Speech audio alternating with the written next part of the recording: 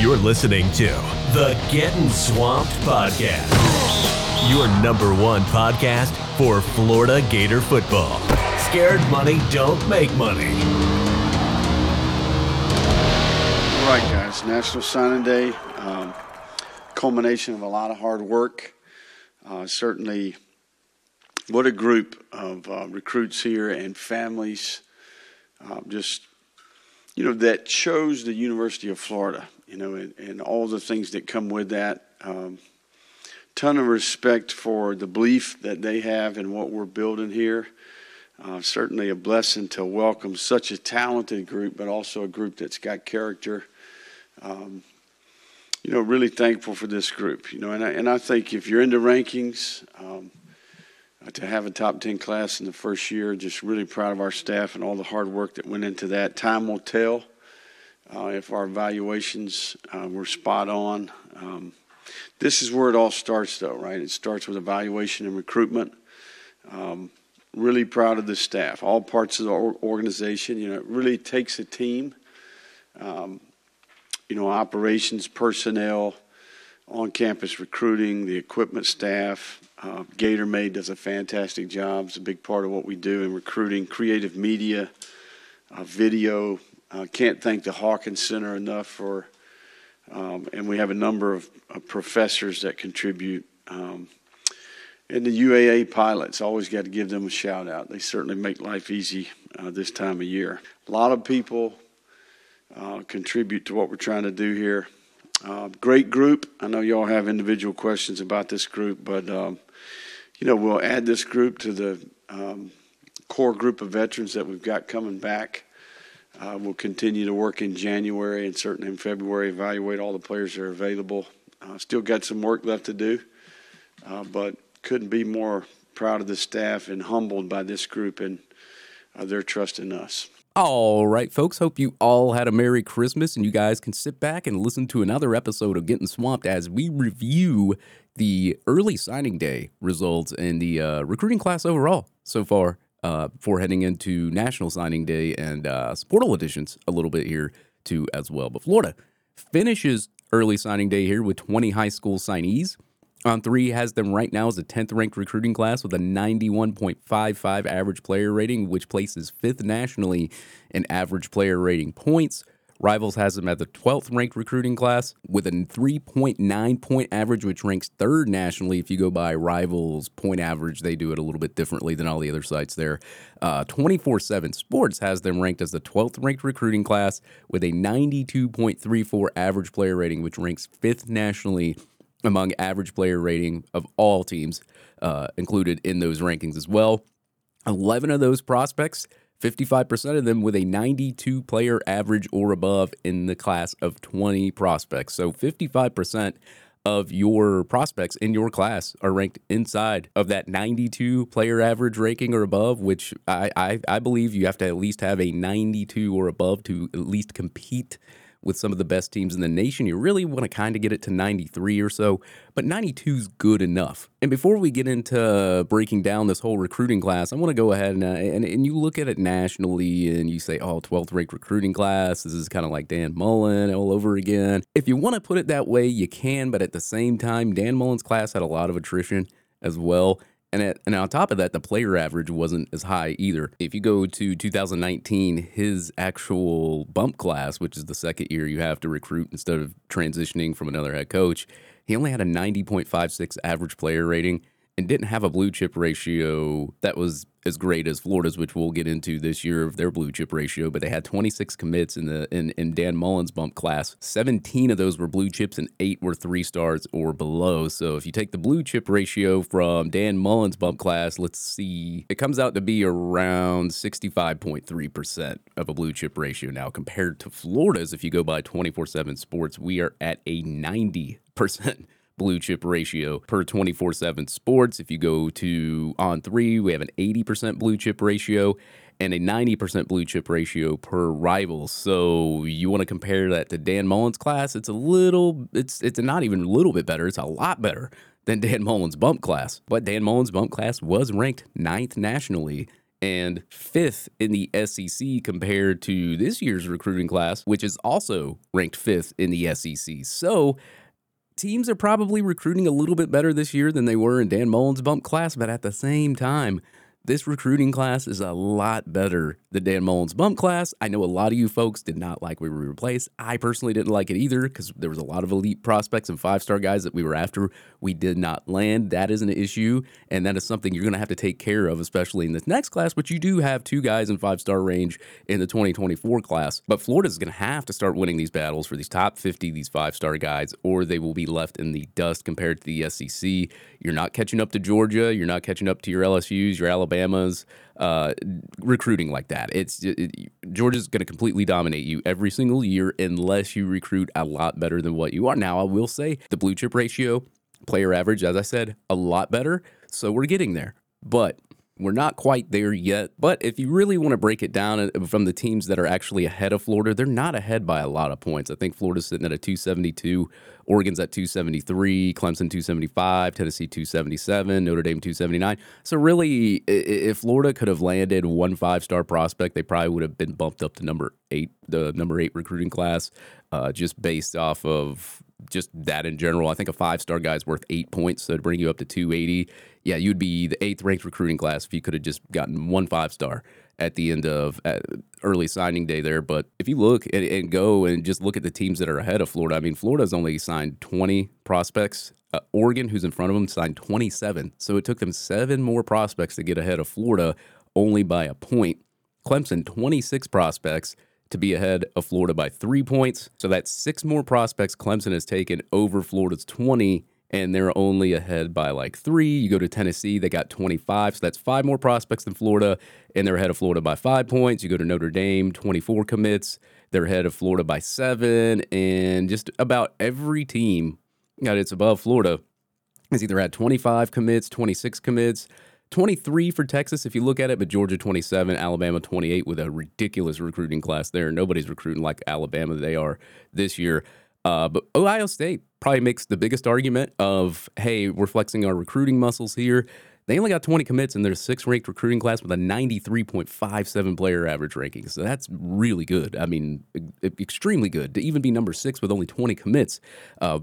I think Florida has a good argument of saying, hey, look, we might be placed 12th nationally, but I mean, you add a couple more commits in there. You could add just maybe a top 250 guy or something like that, and you're probably sitting in the top 10 anyway. But at the end of the day, Florida signs 20 commits. And as I said earlier, there's 11 prospects, which is 55% of those prospects with a 92 player average or above in the class of 2023. 12 prospects in the top 250. 60% of the prospects are all in the top 250. There's 4 prospects in the top 100. And the big bugaboo that did bug me this cycle, and you were in the mix for a lot of these guys, 0 prospects in the top 50 or 5-star range. That's something that was the dagger for this recruiting class and made them rank 12th where they are at. Now, as I said, you pull one 5-star, you're talking about the 8th ranked recruiting class instead of the 12th ranked recruiting class. You could pull 2, you're probably talking close to top 5. So it is what it is, though. It's still early signing day. There is national signing day, and there are prospects that did not sign their national letters of intent on early signing day. Cormani McClain, one of those, a big dramatic thing. I would not take him back if I was Florida, but looks like he's going to Colorado. We'll see, though. We'll see heading down the stretch with that. And yeah, just my general thoughts on the recruiting class. And it's not a bad recruiting class. When you look at the ranking, of course, you're going to be like, wow, God, this ranking, not going to get it done, 5th in the SEC and all that. But you look at it, how many commits we took and what the blue chip ratio looks like, which is a 90% blue chip ratio per 24/7 Sports, 80% blue chip ratio per On3, and 90% blue chip ratio per Rivals. You look at that and you're like, wow, maybe it's not as bad as we think.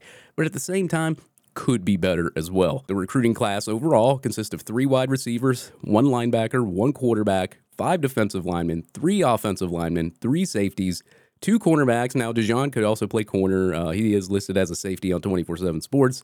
1 athlete in Aaron Gates and 1 running back in Trayon Webb. So if I'm Florida and it comes to the transfer portal, I'm definitely looking at linebacker, which it looks like they may have taken care of that issue in a second. I don't know if they're going to take any more. I would look at a running back if you were trying to take 2 running backs in this class, because it looks like Fletcher obviously, went where the all the money's at in that Texas A&M problem that they're going to have over there at Miami. Might want to look for another cornerback. I think you're good at safety. Definitely want to get more offensive linemen.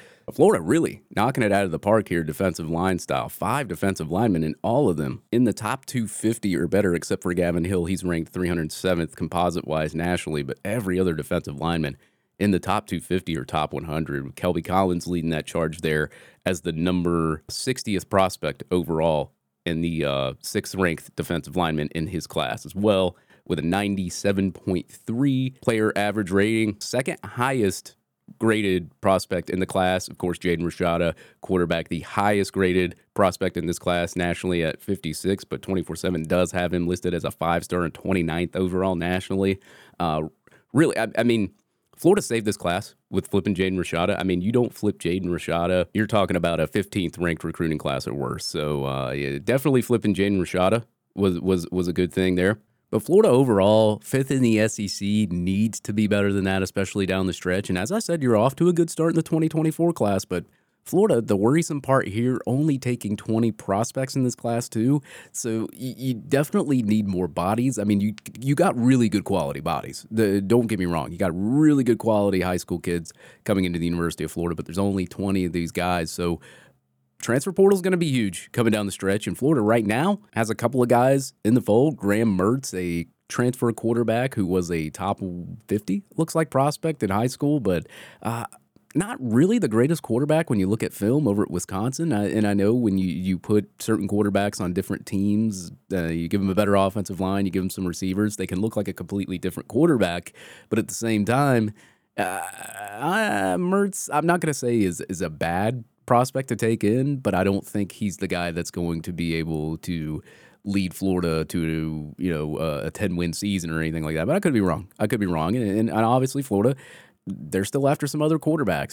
There was the Grayson McCall rumors. You got the Hartman rumors. We don't know anything about those. We'll see what happens down the stretch. But Florida taking a also defensive lineman there from Louisville, Caleb Banks, transfer from Louisville there. So plug in some holes that you need there, especially defensive tackle wise. Florida also getting a linebacker from the transfer portal, a Ohio State transfer there. Terajad Mitchell. It sounds like that's his name. I'm pretty bad at pronouncing names, but I mean, this guy was a top 50 prospect linebacker. I think he's battled some injuries from what I've heard, but you definitely need people at linebacker, and getting an elite talent like that from the transfer portal, injuries or not, helps. It helps a lot. So Florida so far hit the transfer portal for 3 guys, but of course there's going to be a lot more bodies being needed, especially with the transfers out from the Dan Mullen era. And my philosophy is, though, if the kids don't want to be here and they don't want to compete in the offseason program, and they're very tied to the last coaching staff, then they probably just don't need to be here anyway, because they're not going to have a full buy-in. And luckily that I said that, I'm going to go ahead and play a clip earlier on this week about some of these transfers and me asking Chris McClellan what he thinks about the players transferring out and all that. So here, let me go ahead and roll this clip. Hey, Chris, you mentioned about some of the guys on the roster, maybe there wasn't a full buy-in from everybody. We did notice a lot of players went into the portal this season for the University of Florida. Some had different reasons. Some maybe have needed new terrain or to start somewhere else. Did you ever get the feeling that, maybe some of the guys, and you don't have to point fingers or say anybody's name or anything, but did you actually get like some of the guys that they probably didn't have a full buy-in and that's why they went to the portal? Yes, 100%. I feel like a lot of the guys like that weren't 100% in or wasn't willing to really give 100% to the program had to leave because it's not something they was used to. And I feel like it all goes back to discipline, no disrespect to Coach Mullen, but just from what I heard from the older guys, they had a lot more leniency than they did with the last than they did with this staff. So I feel like they wasn't used to it, and Coach Napier do ask a lot of us, but it's all for our best interest, and I just don't think that they was prepared for that. There you go. Chris McClellan coming out there. Got a lot of pats on the back for that question. I was really interested in what he had said prior to that. He mentioned something along those lines about people transferring out, but he didn't really delve into it. And I said, dude, this is my time. Like, this is my shot. I need to ask this question because I want to know. Like, a lot of fans wanted to know too. And I've had a lot of these kids on my podcast. I've interviewed a lot of these guys, and you could tell that they liked what they saw when he first got there. And they were talking about the phases and how hard they are, and sometimes can be grueling, but they tried to buy in. I'll say this, and when you're a head coach of a team, you're kind of those kids' father figures because they spend most of their time at the university. Of course, they spend time with their parents, but they spend a lot of time there studying, school, football, practice film. So you're around them a lot. Like you're their father figure for the next 3 to 4 years there. And when you etch like really bad culture into a kid that's like 18, 19, 20, they get used to it. Do you really blame it all on the player? Because I really don't. I mean, Dan Mullen etched this into their brain thinking this was going to be, we can do whatever we want. In comes Billy Napier, and it's a complete shocker to them. It shocks their system. But I think a lot of these kids wanted to buy into what Billy Napier was doing. But at the end of the day, like Dan Mullen brought such a bad culture and brought such a lazy vibe to letting them do whatever they want to. And they got used to that. And it's kind of like, dude, I just need to get out of here. I need to go somewhere else. And you kind of saw that on the field a little bit too with some of the guys on the defense. It looked like they're just not fully bought in, and it bleeds over. I mean, it really does bleed over. So with all the kids transferring out, and you're hearing Chris McClellan say what he had to say, and he didn't think that there was still a full buy-in, even there was. I think there was some kids that were bought in, and they wanted to buy in. I think further on down the road, there was kids that weren't bought in and never was.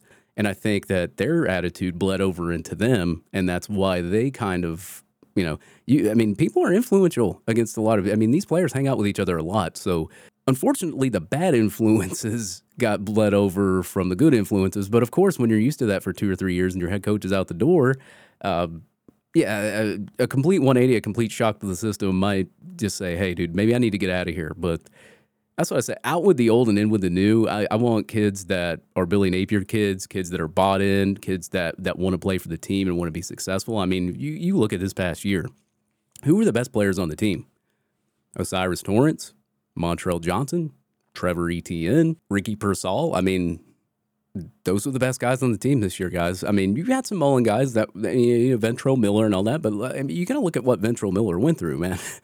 He went through Jim McElwain, went through Dan Mullen, having injuries and stuff, and then he's here for Billy Napier's first year in his last season. I mean, Ventrell Miller's been through a lot, guys. He's been through 3 head coaches, and he never gave up on the team. And I think being a Jim McElwain guy to begin with kind of helped. I mean, go back and look at Dan Mullen's first year.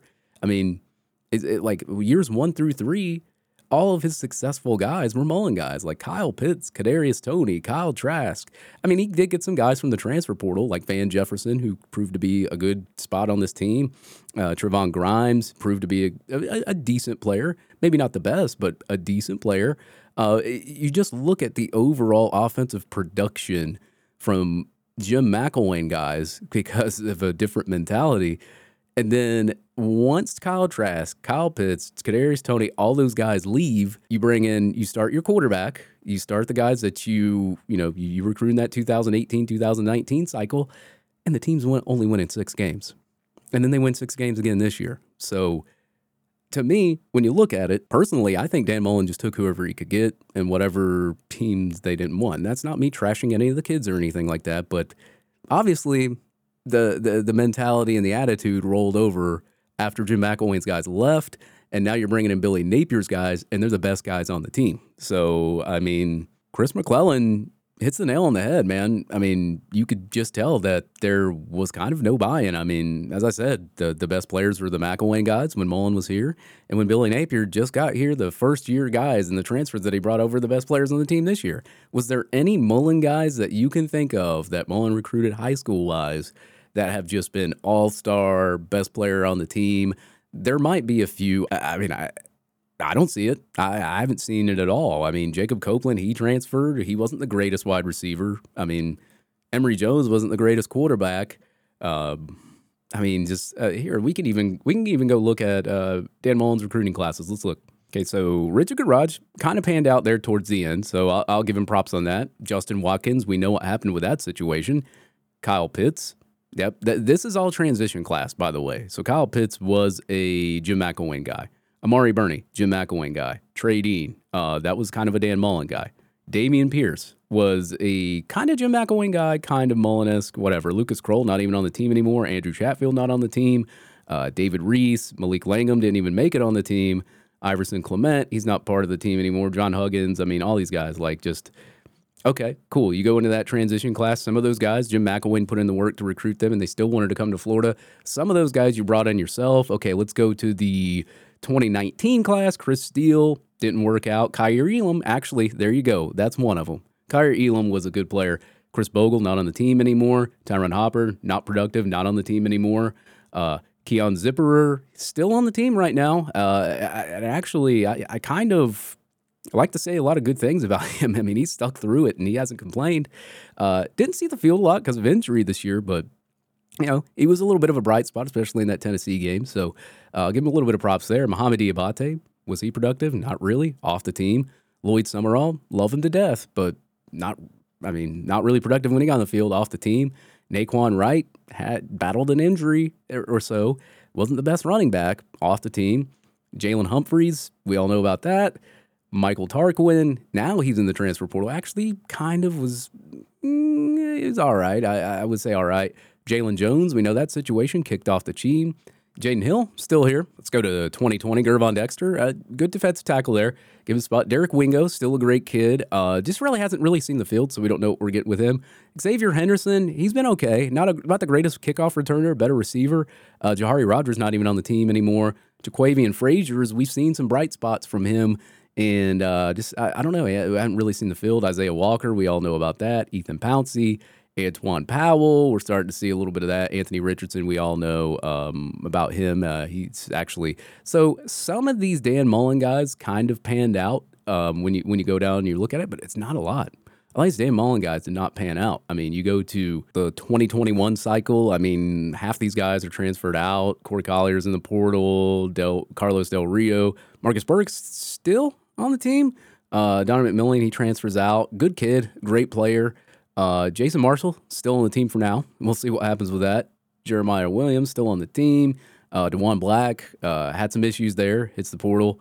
Kind of was told to get to the portal. Dejon Reynolds, you know, what's that? Justice Boone, Chief Borders, Gage What? I mean, I could go down the list of all these recruits, but can you really tell me any of the Dan Mullen recruits right now that have been stars from like the 2018 to 2019 class when you're supposed to hit your peak? Like you can't really say that they're the best players on the team. Maybe Dexter, and I can probably point maybe two guys that have had significant playing time and have actually been productive. But when you go to the transition class, so some of these guys were kind of still Mullen guys that stayed committed, and some of them were Billy Napier. Like Kamari Wilson was Billy Napier. Shamar James was committed to Mullen, still came even with Billy Napier. Chris McClellan, we've seen what he's been doing when he's been in the game, pretty good. Trevor Etienne, we all know about him. He's been productive. Devin Moore got hurt earlier in the season, but he flashed. I haven't seen much of Jack Pyburn, Jamari Lyons, some of these Arliss Boardingham. He's been battling some stuff. So, I mean, some of these guys we haven't really seen much production of just based on the fact that they came in the last cycle. They're the young guys, whatever. But, I mean, look at the transfers. Ricky Pearsall, Osiris Torrance, Montrell Johnson. Those three right there, out of the 6 transfers that we've seen time from, pretty good players. Jalen Kimber, we've seen a little bit from him this year. He had a pick 6 that helped us in the, I think, the USF game. So good thing. Cameron Waits, we haven't really seen much of. We will see now. And then Jack Miller, obviously a transfer. You needed a quarterback. You got a transfer quarterback, but he wasn't going to be the starter anyway. We knew that going into the season. But you see it. I mean, I just pointed out just 5-6 guys already that have had significant playing time and have flashed their abilities. So, I mean, and a lot of these other guys still haven't had a chance to play. So, as I said, Chris McClellan nails it on the head, man. I mean, these guys are in the portal for a reason. Now, Ethan White getting into the portal, he's a productive player too. That one kind of hurts, but as I said, if you're not fully bought in, you're not going to play up to your potential anyway. You might as well just hit the portal. But he hits the nail on the head, man. Culture's got to change here. Culture's got to change at the University of Florida, and I think that's what Billy Napier was aimed towards. And, of course, he wants to get the elite guys. We did miss on a lot of elite guys, but did we really miss on the elite guys? All the ones that took the money and ran to a team that can hardly fill up Hard Rock and looks like the team's just falling apart with that team was bad. Miami was terrible last year and no fan support whatsoever. Does that on-field product really make you want to go to the University of Miami without taking some lunch money with you? I mean, God, not me. If it wasn't for NIL, Miami would not have that recruiting class. That's all I'm going to say. So yeah, we'll just leave it at that. And I know a lot of people will say, oh, well, Florida only won 6 games. Why would kids want to go to Florida? Well, we still fill our stands, and we still say don't back down, and we're still sold out and packed out crowd no matter how the game's going, and we have full player buy-in support from the fans, and we're not losing and getting blown out by really crappy teams all year, and just no desire to want to play the game of football, no desire to want to improve, no fan support whatsoever. I mean, when you've got a multitude of those things into a program, like nobody's coming to that program unless you're sliding them some cash. That's, I mean, I wouldn't want to go to that program. I mean, do you see kids lining up to go to Middle Tennessee who completely blew you out and looked like a way better football team and had a way better product on their field and had more fans in their stands? Do you see kids lining up to go there? No. I mean, they beat the doors off you. They had a good bowl game. I mean, you don't see any kids lining up to go there at all whatsoever. And they've had more fan support. They've had a better on-field product. And their coach talks smack to you after the game, after he blew you out. You didn't see a whole ton of 5-stars lined up to go to that program, but a whole bunch of these kids all of a sudden just wanted to go to Miami.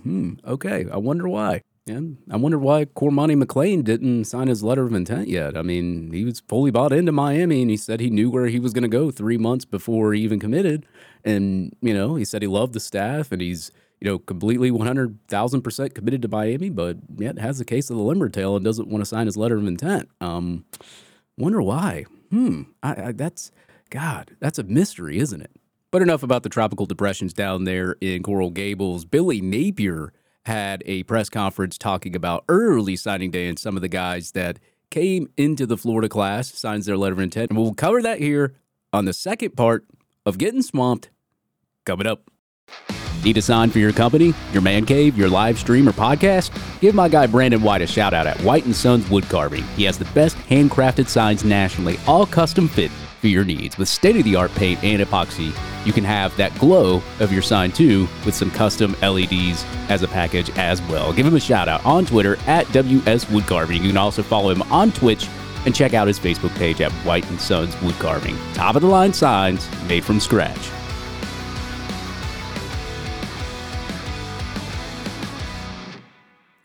Lots of people are wondering, what's Gator Collective?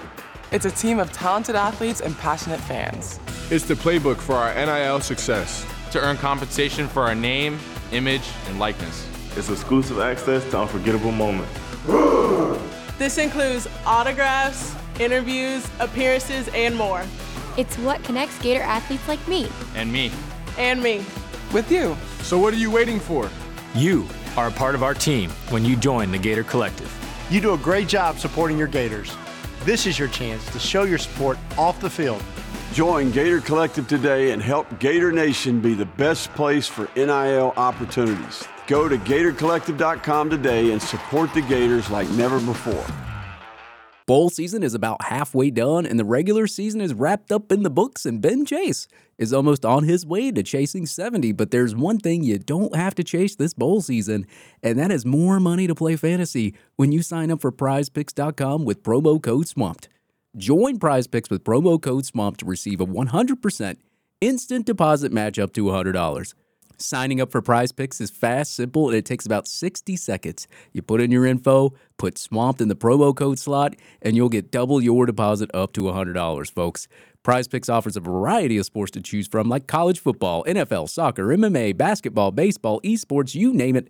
Prize Picks has it all there for you, folks.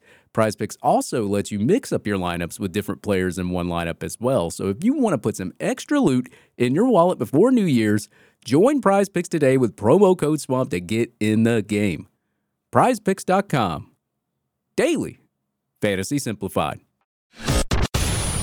You're listening to the Getting Swamped podcast with your host, David Soderquist, your number one source for all things college football and Florida Gators. Yeah, I can't compliment Jaden enough relative to who he is as a person, as a leader, his character.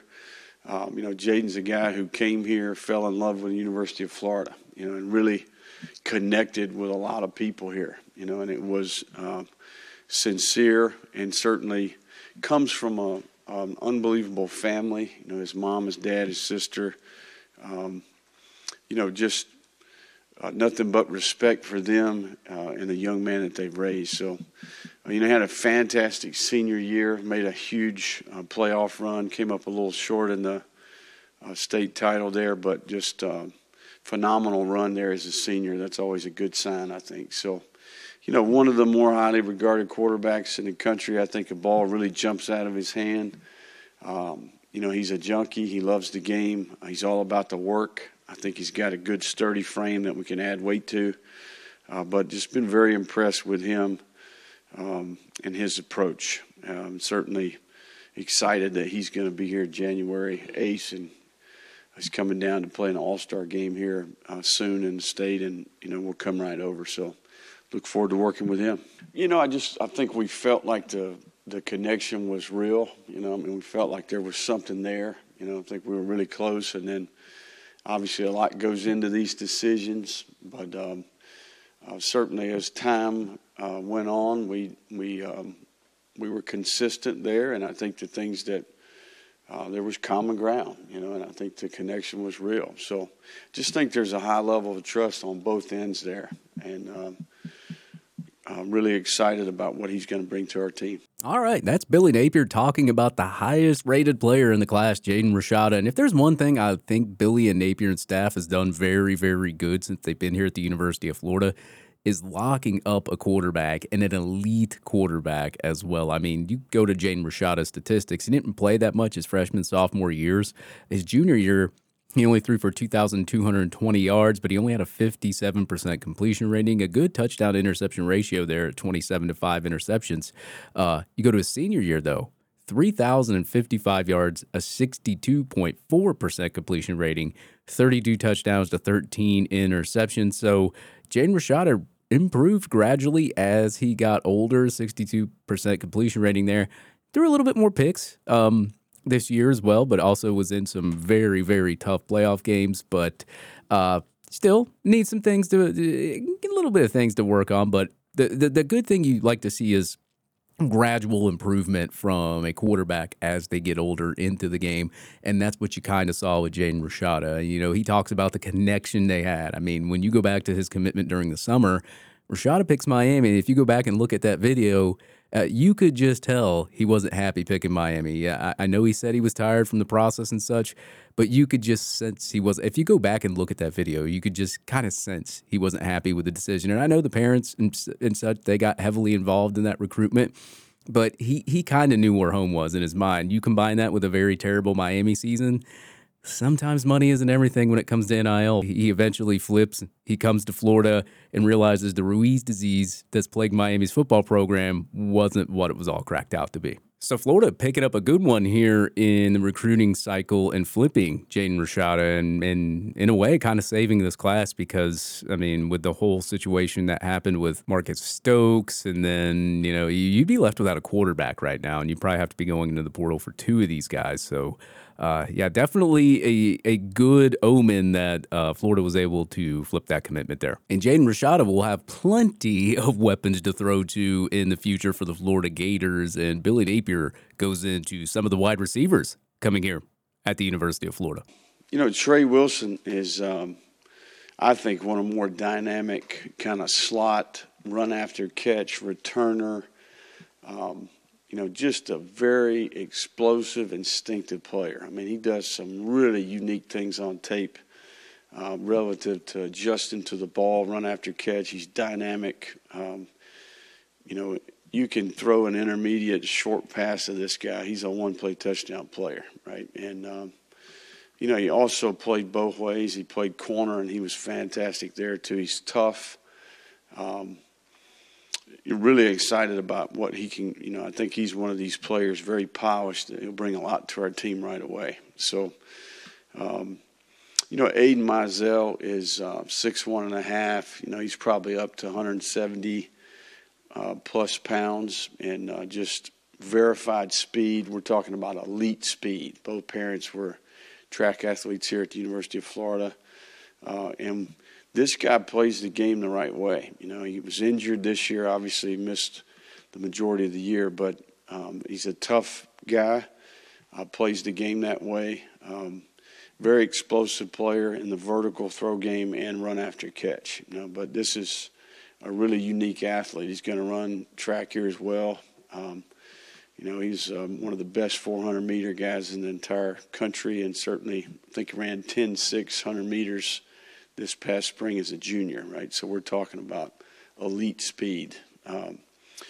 Got character, very bright, just an unbelievable family. And he's got, a little brother and little sister. I mean, they're just phenomenal people. And they, it means something to him to be at the University of Florida, and you certainly can appreciate that. So he's going to bring a lot to the table. Andy Jean, I think, is another player, 6'1", a little bit bigger, 192 pounds.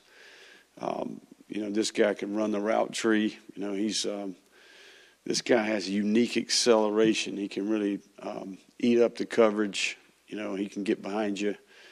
And I respect Andy, just his attitude and approach to life. He's a blue-collar guy. He's a worker. Really a lot of respect for his family. They work extremely hard.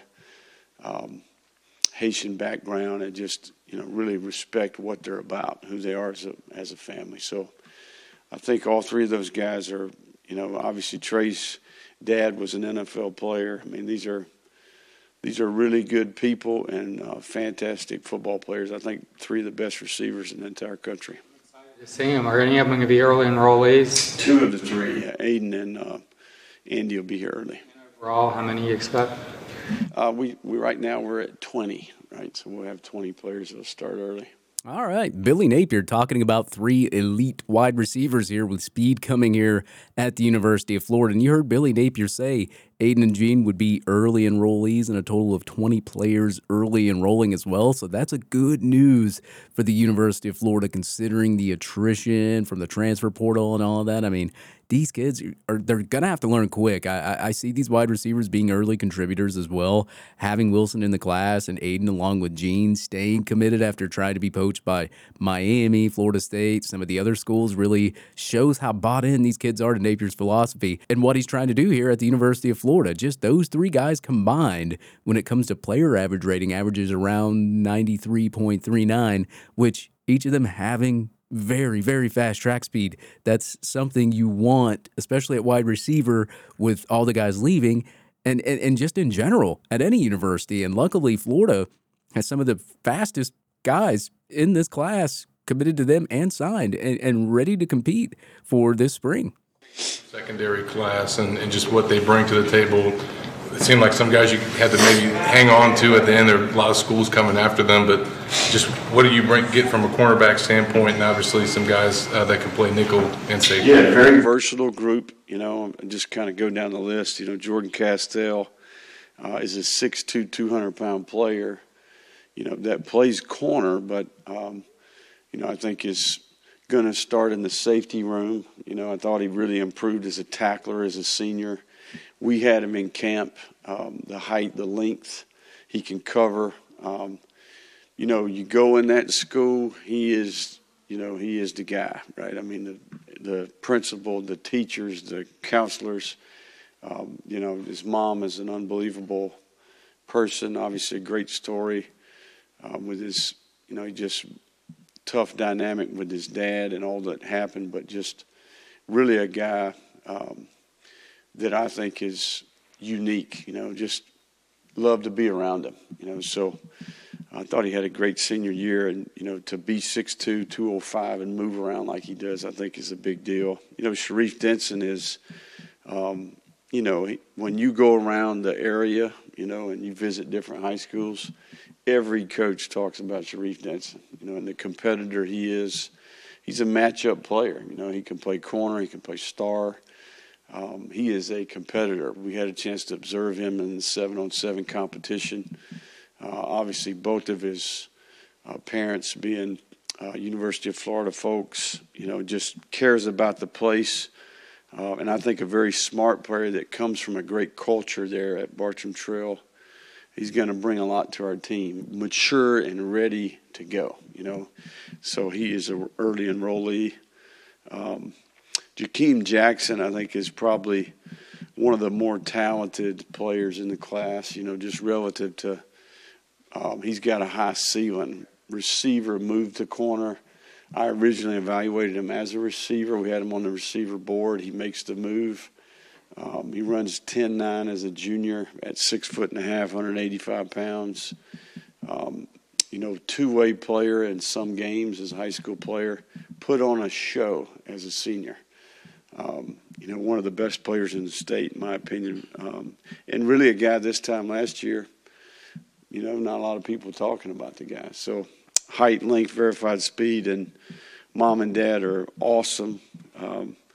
He's got a history of athletes in his family, a lot of track background, so they know what it's like. He knows how to work. Great program there that made a run in the playoffs. Dijon Johnson, I think, is a very unique player for his size, plays corner, very physical, can make a play on the ball. 6'1", close to 190 pounds, and a guy that, you put him up there and he can put his hands on you. He's a great in press coverage. I think he's instinctive. He's a great tackler, and he makes plays on the ball. So had a phenomenal year there. Bryce Thornton would be the last player on the list. And if you want to just go watch a highlight tape, go watch his highlight tape, right? This guy's he's 5'10", but he's, close to 200 pounds, 198 pounds, big features. His mother was an athlete, basketball family. You go in this guy's school, this guy's, everybody loves Bryce. He's got an unbelievable smile, just brings great energy.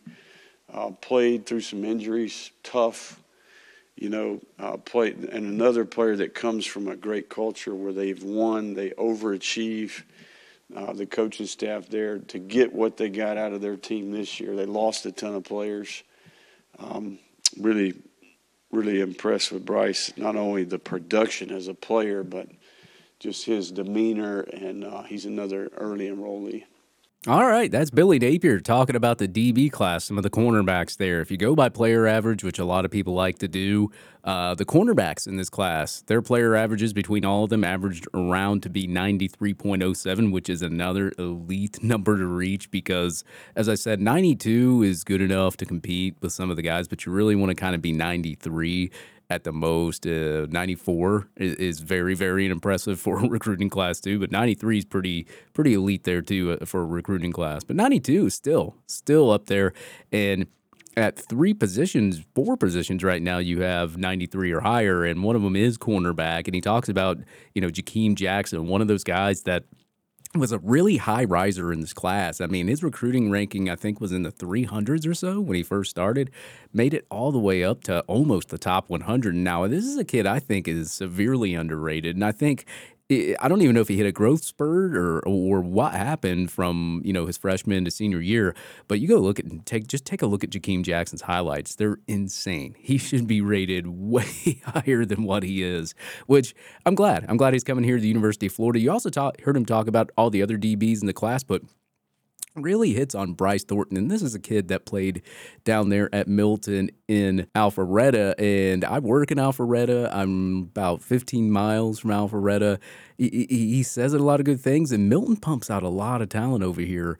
So getting somebody like Bryce Thornton here in the fold, and you talk about how he's just I think it's funny when Billy Napier talks about like each and every single recruit in this press conference, because he breaks them down in details, knows their teachers, their principals, what they think of them, how they do everything. It really goes to show you that, first of all, Billy Napier cares about every kid that comes here to the University of Florida, and he does his homework on each and every one of them, and he remembers it. Like, he does not forget it. So a really, really elite DB class coming in here at the University of Florida. And Billy Napier even talks about the second highest rated commit in our class, Kelby Collins, on the defensive line. To identify a guy like Kelby as gettable when he's in the backyard of a certain program, how do you guys make that connection early and stick it out? Yeah, it's a great question. We've got a handful of staff members that are from there. There was a connection early, just within that area. I'd be lying to you if I didn't think it was an uphill battle the entire time, but we just kept coming back, and there was a sincere, it's like, okay. I mean, we've got a grading scale that we use. I mean, Kelby Collins is a phenomenal player, and it worked.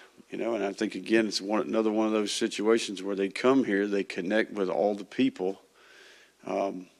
There's common ground there, and it just worked. So, and I think Kelby sees opportunity, and he's a guy, he's willing to be different, and I think that's what it takes sometimes. So, you think about that defensive line class. I'm excited about that group.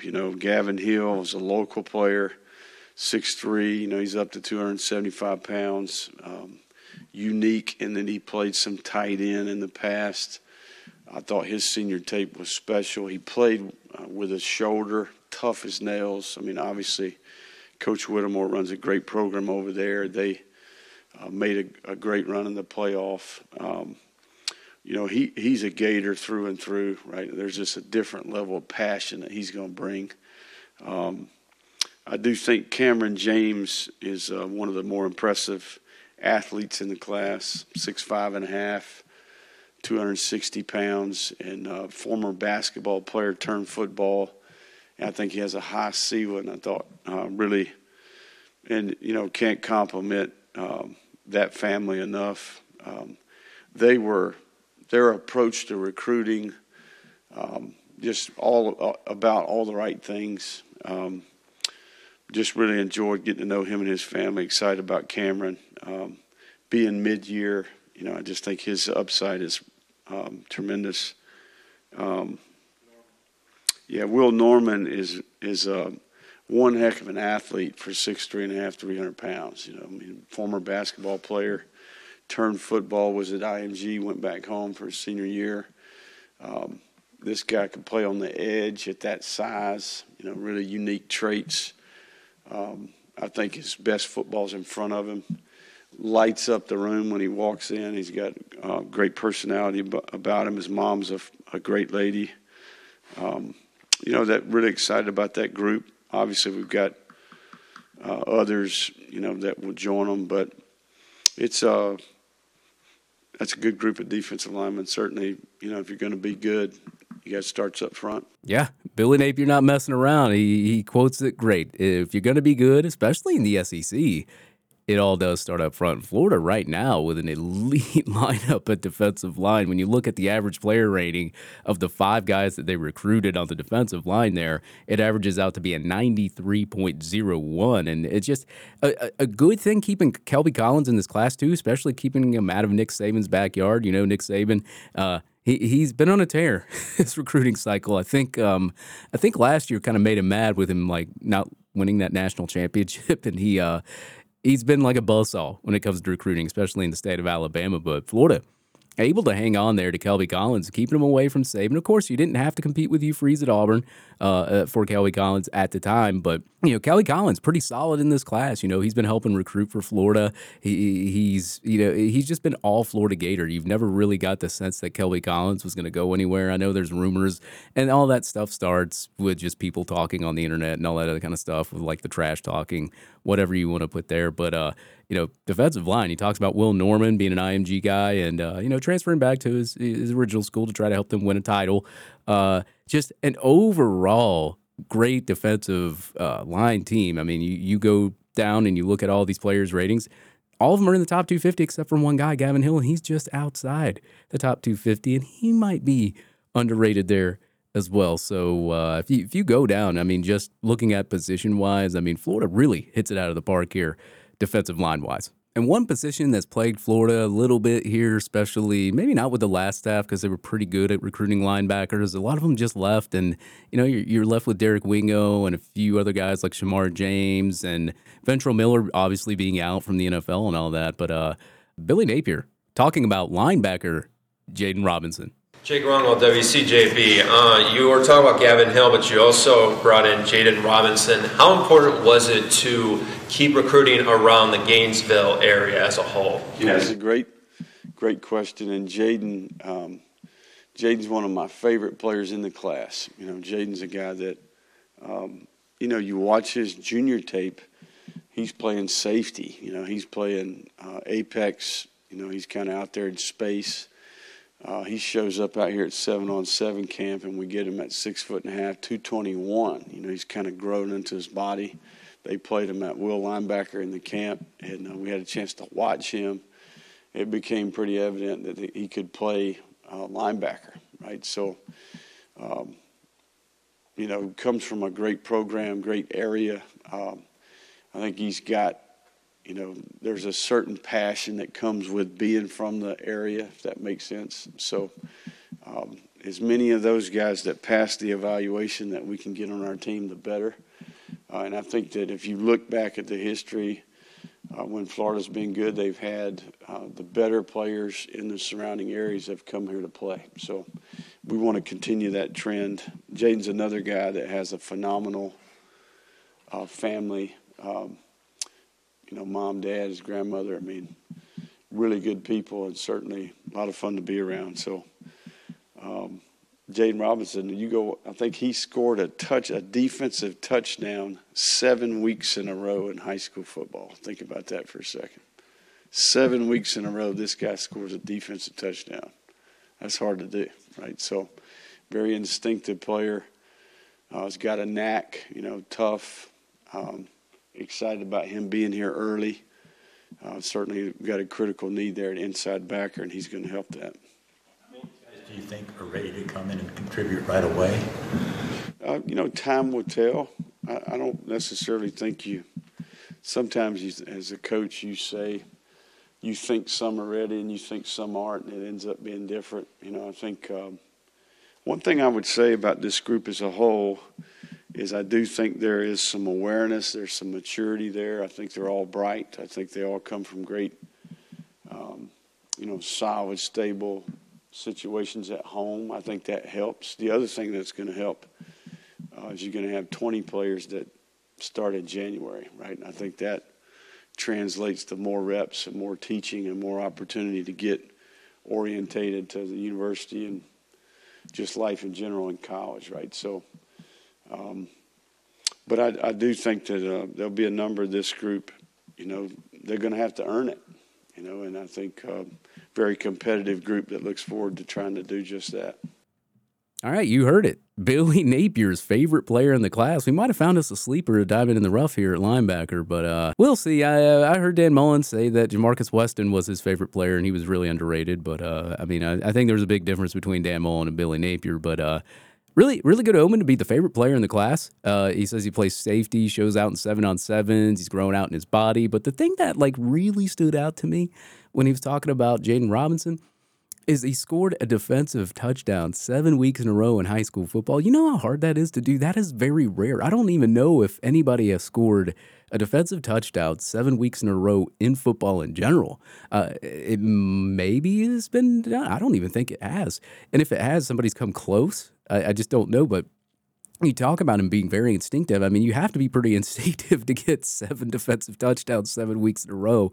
I think the last really full-blown linebacker that we've had at the University of Florida that was very instinctive and could stop the run, get picks, Brandon Spikes. I mean, that was the only linebacker I can think of that comes to mind whenever I think of like a very instinctive all-around linebacker. So Florida really, really picking up a good one here, considering what Billy Napier's saying. Now, of course, as he said, when these kids get to campus, they're going to have to earn it. They're not just going to be plug-and-play guys.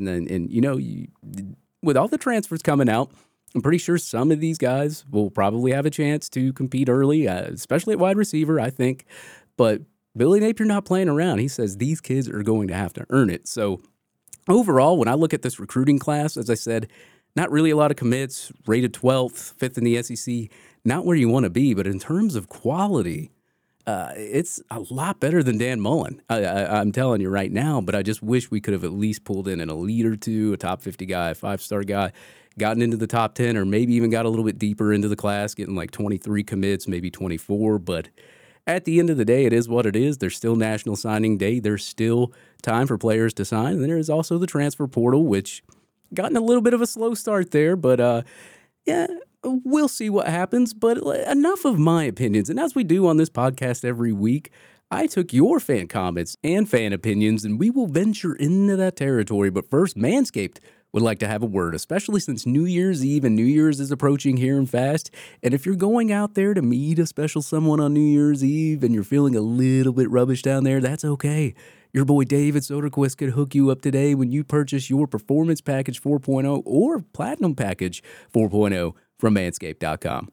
Purchase your Performance or Platinum Package from Manscaped.com with promo code SWAMP20 to save 20%, plus get free shipping, or you can use it to purchase any other product from Manscaped.com's lineup.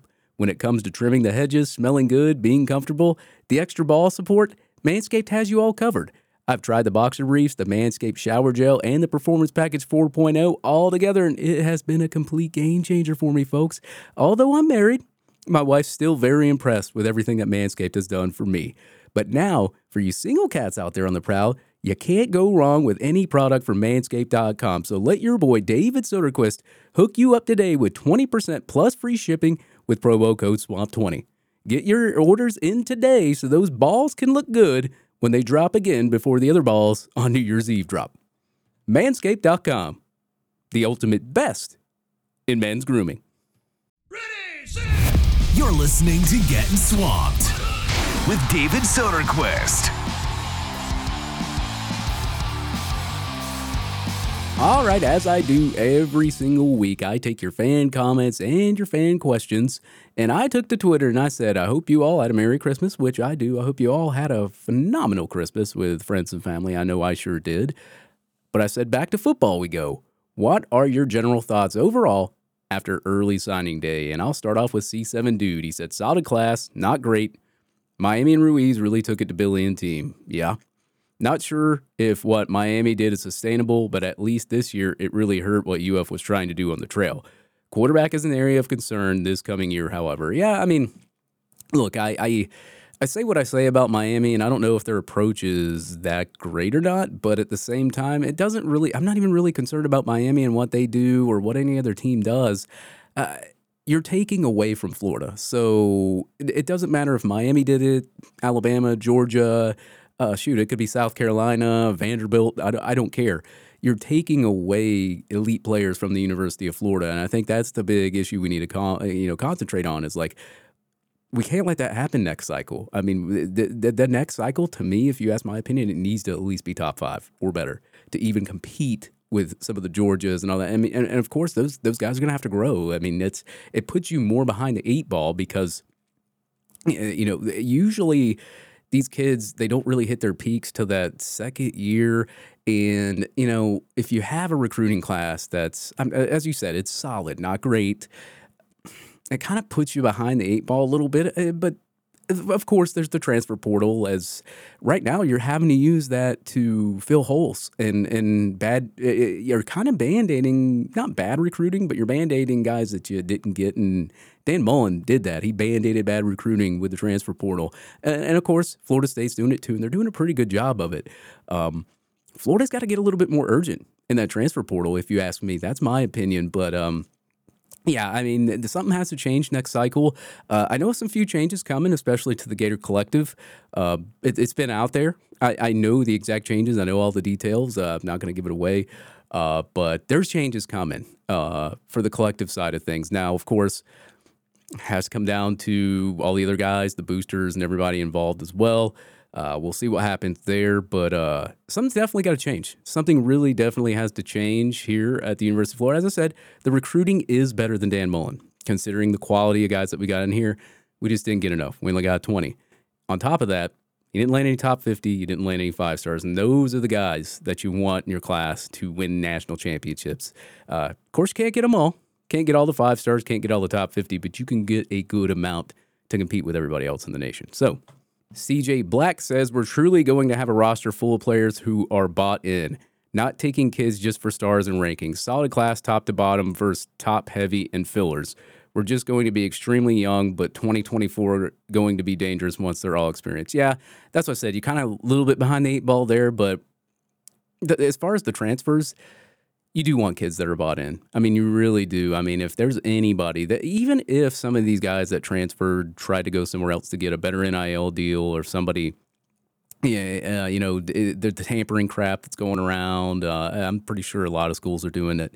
But, if they're going somewhere else to get a better NIL deal, then they really didn't care about being at Florida anyway. On top of that, guys that weren't bought in. I mean, as you said, you heard Chris McClellan. I played it earlier in this podcast. It's been all over the internet. It's been on like 3 or 5 news sites that I've seen. I've got a lot of people sending me that. I mean, that's what you want to hear. Like a lot of people like me were wondering, hey, why are these kids transferring out? Finally, we get an answer from Chris McClellan. Now, of course, that may not be the situation for every kid, but we know for the vast majority, it's the situation for a lot of those kids on that roster. So, yeah, man, I completely agree with you there, man. You got to get players that are bought in first. You got to change the culture first. Then you can get in and concentrate on some of the elite guys. Of course, we did. We did on this cycle. We lost. I mean, it is what it is. Miami kicked our butt. They played keep away. They're going to have to deal with their problem that they got over there. I'm not worried about them. I'm worried about us. Those were guys that could have played for us, but instead, they went elsewhere, and the result is what you got. So Florida turns their head to National Signing Day and the portal, and we will see what they do there. I mean, shoot, we could go down a month from now and be completely satisfied with what happened, or we could wait till spring when more guys probably leave, and then maybe we get in some good quality guys from the portal there. So you just never know, really. I mean, recruiting is daily almost. Dennis Smith says, always want better, but with pay to play, going to have to offer the money. Don't see Gators doing that. More than ever, going to have to hit the portal hard. But with that being said, must get the right players, not just players. Yeah, as I said, there's a fine line, man. I mean, kids are going to want money for NIL. I mean, everybody wants to. They're going to see other kids getting paid this kind of money, and they're going to want the same thing, if not better. I mean, that is a problem. But at the same time, do you want a kid that just says, hey, I know I'm good. I want this amount. And I'm willing to come here just for that if you're going to give it to me instead of just taking the higher amount of money. I mean, it's just a fine line. You've got to be able to find out, and it's really hard, for Billy Napier and staff too, because you got to find out which kids are really level-headed, right? Like, so if a kid is wanting money or more money, is it just because they feel like they deserve that, and maybe you can convince them, okay, whatever. Or maybe you're still taking a good kid and then just paying him the money, and he's not one of those guys that's going to deflate the culture or anything like that. You just don't know. As I said, it's a fine line, but at the end of the day, there's going to have to be more booster involvement in the collectives and everything else, because you're not going to land any of these elite guys without a good sized chunk of change to come with them. I mean, it's just, you've seen it everywhere. Unless you've had already sustained success like Alabama, like Georgia, and even sometimes like Clemson, I mean, it's not going to be easier to get those guys to come to your school. I mean, Alabama doesn't have to offer a lot. Nick Saban set them up for success and can prove that he has, and you're just going to want to play for a coach just for that. So Florida's not there yet. I mean, Florida's struggled for over 10 years, and they're going to have to do something here. But good comment there, Dennis. This one says, and I can't read the name because it's kind of bad, but he says very, very dissatisfied in the staff and their inability to get into bidding wars, or at least watch what some recruits were asking for. A class was solid, but nothing elite, and the signing of Graham Mertz is downright disgusting. I have my opinions on the Graham Mertz thing. I hate to say that, like, oh, it's disgusting, the kid sucks. I don't like to be that guy. I like to believe that maybe kid gets better, or maybe he just needs a different team, sometimes you can put a quarterback on a different team and they can be way better. And I'm not going to say that this kid's going to be like Joe Burrow or anything, but take Joe Burrow, for instance. Went to Ohio State, didn't really make it on the team, it wasn't impressing any of the coaches. Transfers over to LSU, has an okay year his first year, but his second year, completely elite offense. Of course, he had a lot of weapons around him, and that helps too. But Joe Burrow could find the open guy and find him fast and deliver the football, and that's all you really need to do in a good quarterback. And he was accurate too. So I'm not saying that's the case for Graham Mertz, and I'm not going to put that out there. But I wasn't satisfied with it either. I think Florida could have took a better quarterback, in my opinion. But at the same time, I'm just going to get behind the staff and hope that Mertz just thrives in this offense. I mean, maybe he needs a change of scenery. Maybe he needs a different coach. Maybe he needs all this other kind of stuff around. We don't know yet. What if we give him a few weapons? What if we can give him a decent offensive line? What if we can give him, is he able to manage it better? Can he manage it better than Richardson? Of course, he's not going to have the speed or the athleticism Richardson is, but can he manage that offense?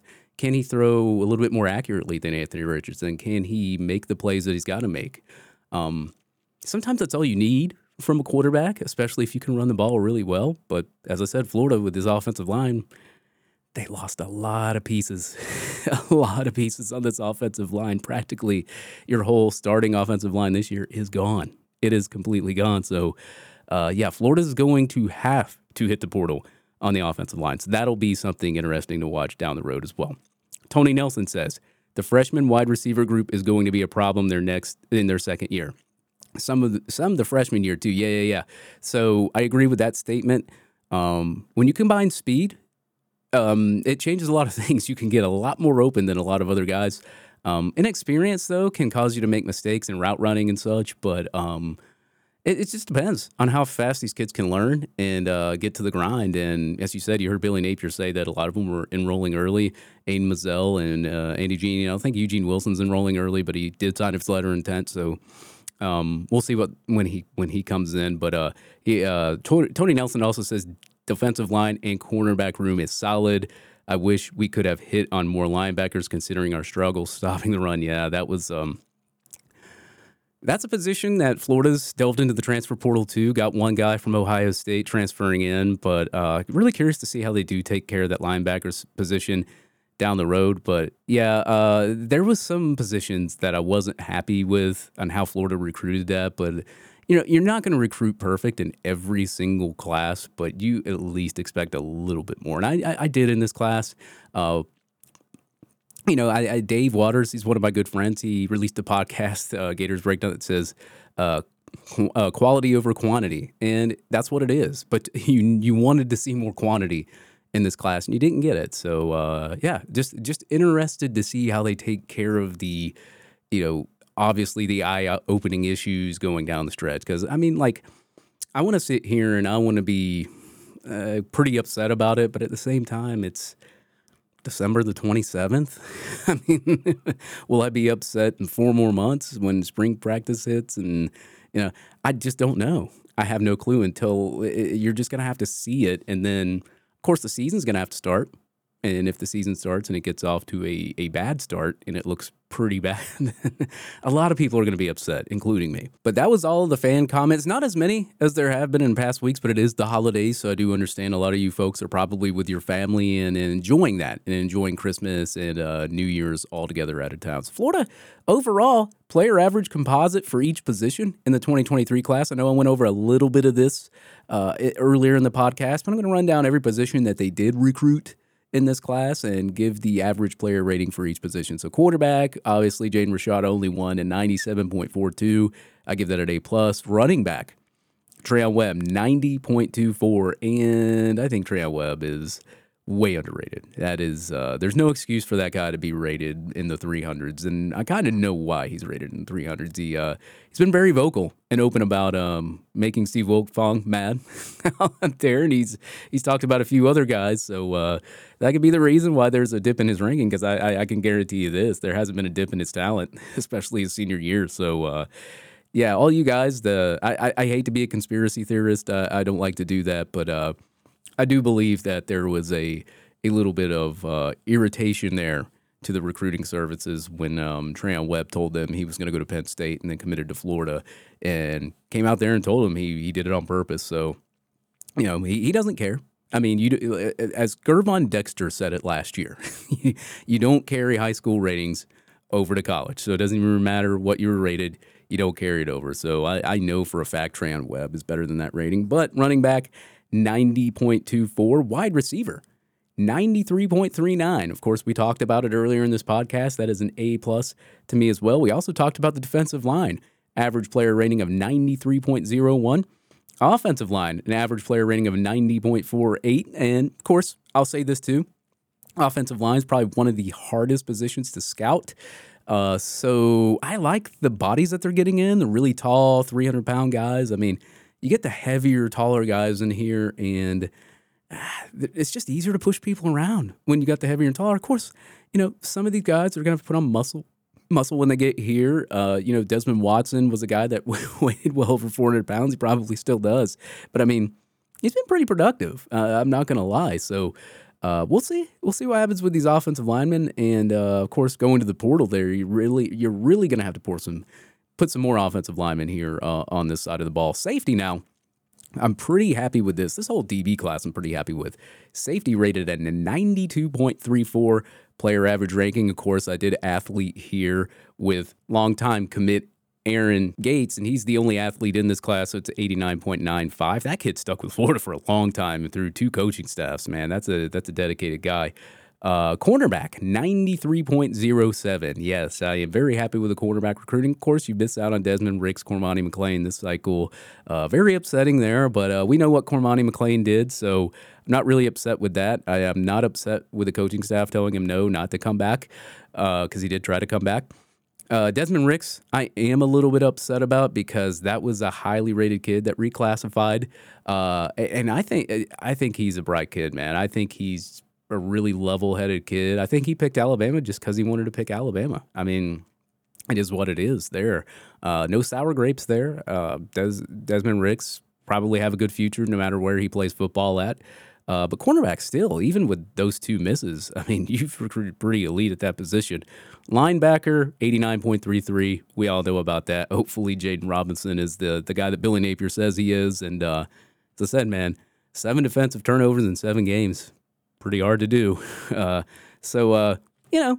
Overall, not a bad class. Very good quality, way better quality than Dan Mullen, way better quality than Jim McElwain. But at the end of the day, as I said, you still want more commits. You still want top 50 players and 5-star players. And hopefully Florida in the 2024 cycle, and Florida could do pretty well in the transfer portal coming down the stretch. But folks, that will do it for this episode of Getting Swamped. I want to appreciate every one of you folks for still listening, even through the holidays and being with family and all of that, and powering through this thing with me solo. I didn't really have a guest on this week at all either, so it's really hard to get guests on during the holidays and such, so very understandable there. But I do appreciate all the great guests that do come on this podcast and all the great fans that also listen to Getting Swamped, your latest in football, statistics, special guests, and social media. Thank you for listening once again to Getting Swamped.